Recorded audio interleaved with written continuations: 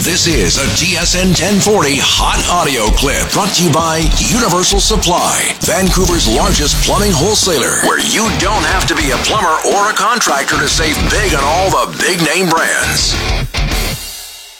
Oh, yeah, it's like upbeat music here, right? We're going to dance our way into this next interview here with Harman Dayal, who joins us on the line from Victoria. Canucks training camp going down today. I spoke to Jeff Patterson earlier. We're going to talk to Harman Dayal now, get his thoughts on what's happening with the Canucks on day 2 of training camp. Harm, thanks for joining us. Happy to be back on, guys. All right, so your takeaways from today. What have you seen? What do you like? And what is piquing your interest?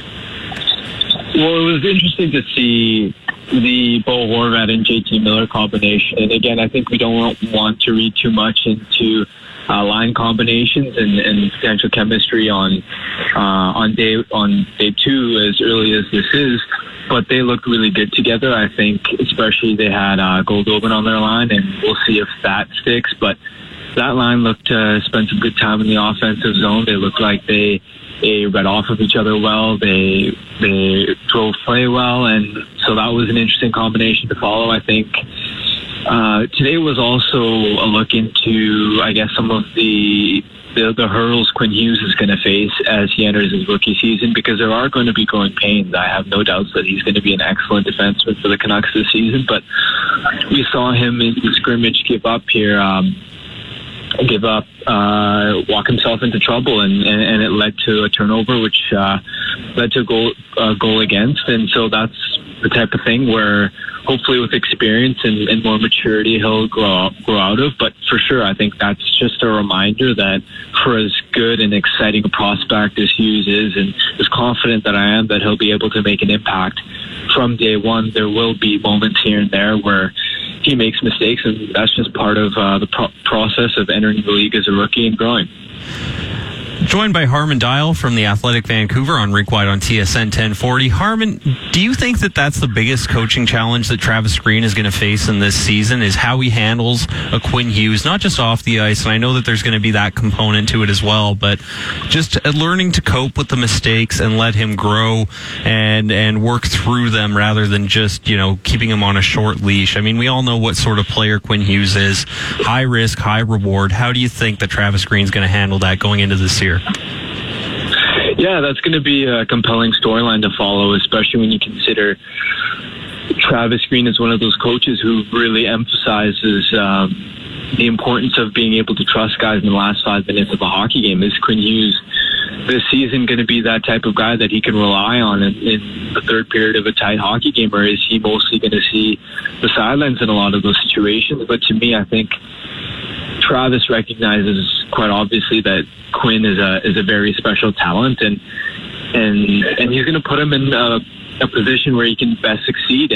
And for you look at potentially pairing him up with Chris Tanev, I think that's a perfect safety valve for him as someone who can cover up and be a safety net. So you tack that on. I think from Travis's standpoint, it's just going to be the matchups, putting him in perhaps more favorable offensive zone situations, and bringing him along more slowly, perhaps similar to Will Butcher in New Jersey in his rookie season, and so slowly giving him the opportunity to spread his wings there. But for sure, his management, especially when we talk about the power play, even whether he'll get a shot on the first unit there, it's going to be a storyline all season.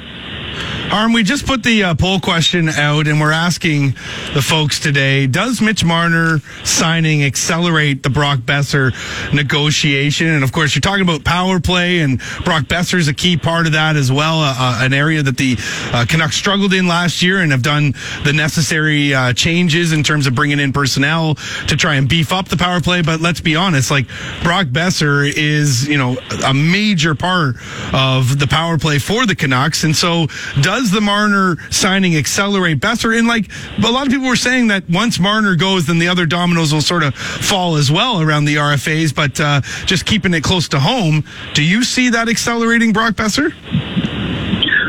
I don't know about Brock Besser specifically, personally, because I look at Marner's situation in Toronto as just so much more different. I think he's a lot more comparable for someone like a Mikko Rantanen, maybe not a Patrick Laine because he's probably going to get bridged, but even like a Kyle Connor and setting some sort of a market. I think especially given the Canucks' cap space, they are in a situation where they're going to have to be creative if they want to get a long-term deal done. We don't know whether that's possible quite yet. A lot of that stuff is behind closed doors, but I think given the circumstances, I just don't think that Marner's deal getting done changes much on the Brock front. Having said that, the closer and closer you get to the start of the regular season, I think both camps really, there's an added incentive. I mean, no one benefits from Brock missing out on training camp.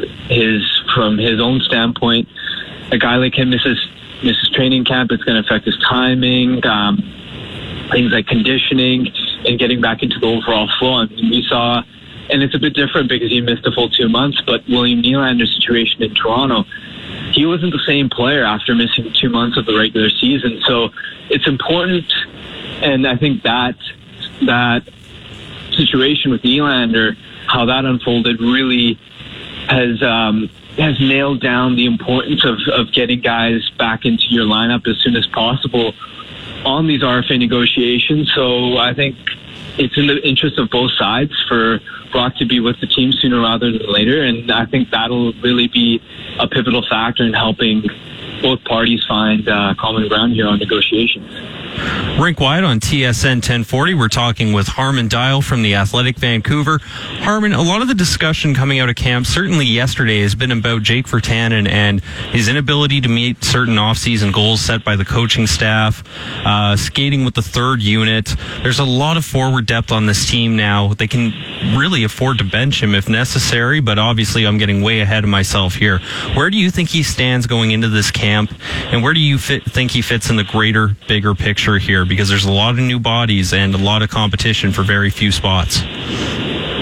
Right, and I think it's very important, as you alluded to, not to read too much into things. I think it's, from my perspective, and especially after hearing Travis comment, he was very careful. He was very adamant that we shouldn't take this beyond face value. It's as simple as Jake didn't meet certain fitness expectations, and from Virtanen's answer, it sounded like he wasn't far off, and the consequences for that was that for day one of training camp, he would be with the third group. But today we saw him on the ice. He was with the first group, and he had a bit of a chip on his shoulder to start. He was more physical, driving to the net. There was a little bit of oomph behind his play, and I think in the greater scheme of things, and again, Travis talked about how important Jake is moving forward, I don't see a situation where this is a big issue. I think it's only natural given that this is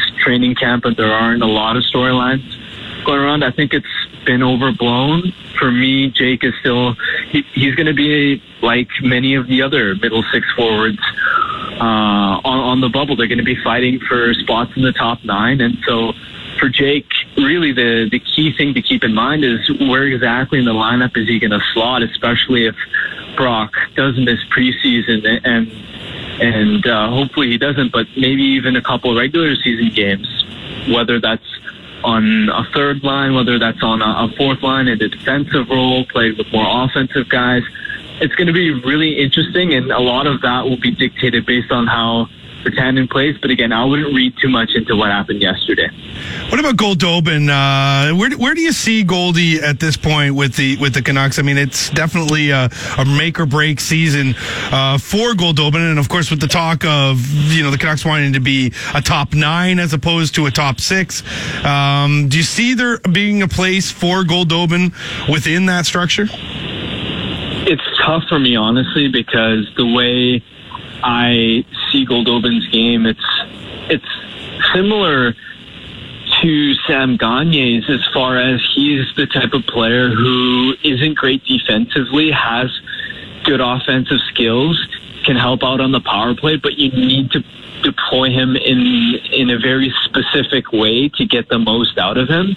And you look at Gagne's situation in Columbus, for instance, he thrived on an ultra modern fourth line with the Blue Jackets that John Tortorella assembled, one that was built for scoring and got softer matchups, favorable zone starts. And that to me is the picture, the deployment that a Nikolai Goldobin needs for the team to get the most out of him. Give him a line where it's in the bottom six. It's got those easier matchups, and you put him in a favorable offensive situation with like-minded teammates. The problem is it's hard to construct that kind of a setup with Vancouver's center depth the way it is. The only way that would really be conceivable is if Adam Gaudette cracks the NHL roster and plays down the middle to start the season, which is still a legitimate possibility, but I'm not sure how fond Travis is of the idea of having a line in his bottom six that's extremely sheltered, given a lot of offensive opportunities. So to me, I just don't think the lineup opportunity that Goldobin needs to really thrive, I just don't think that's going to be available to him in Vancouver, to be quite honest. All right, Harm, good stuff. We'll check in again with you next week, and of course a big week ahead for the Canucks with the preseason game starting. So thanks for joining us today. No worries. Have a good one, guys. Harman Dayal from The Athletic in Vancouver. And, like I said, we are going to be talking to Harm here on a regular basis as we go forward here in the Canucks season. There's some interesting stuff there at the end about Goldobin. Man, I'll tell you what, JD, I mean, it's just like at some point you're going to have to do something with him, right? Because, I mean, I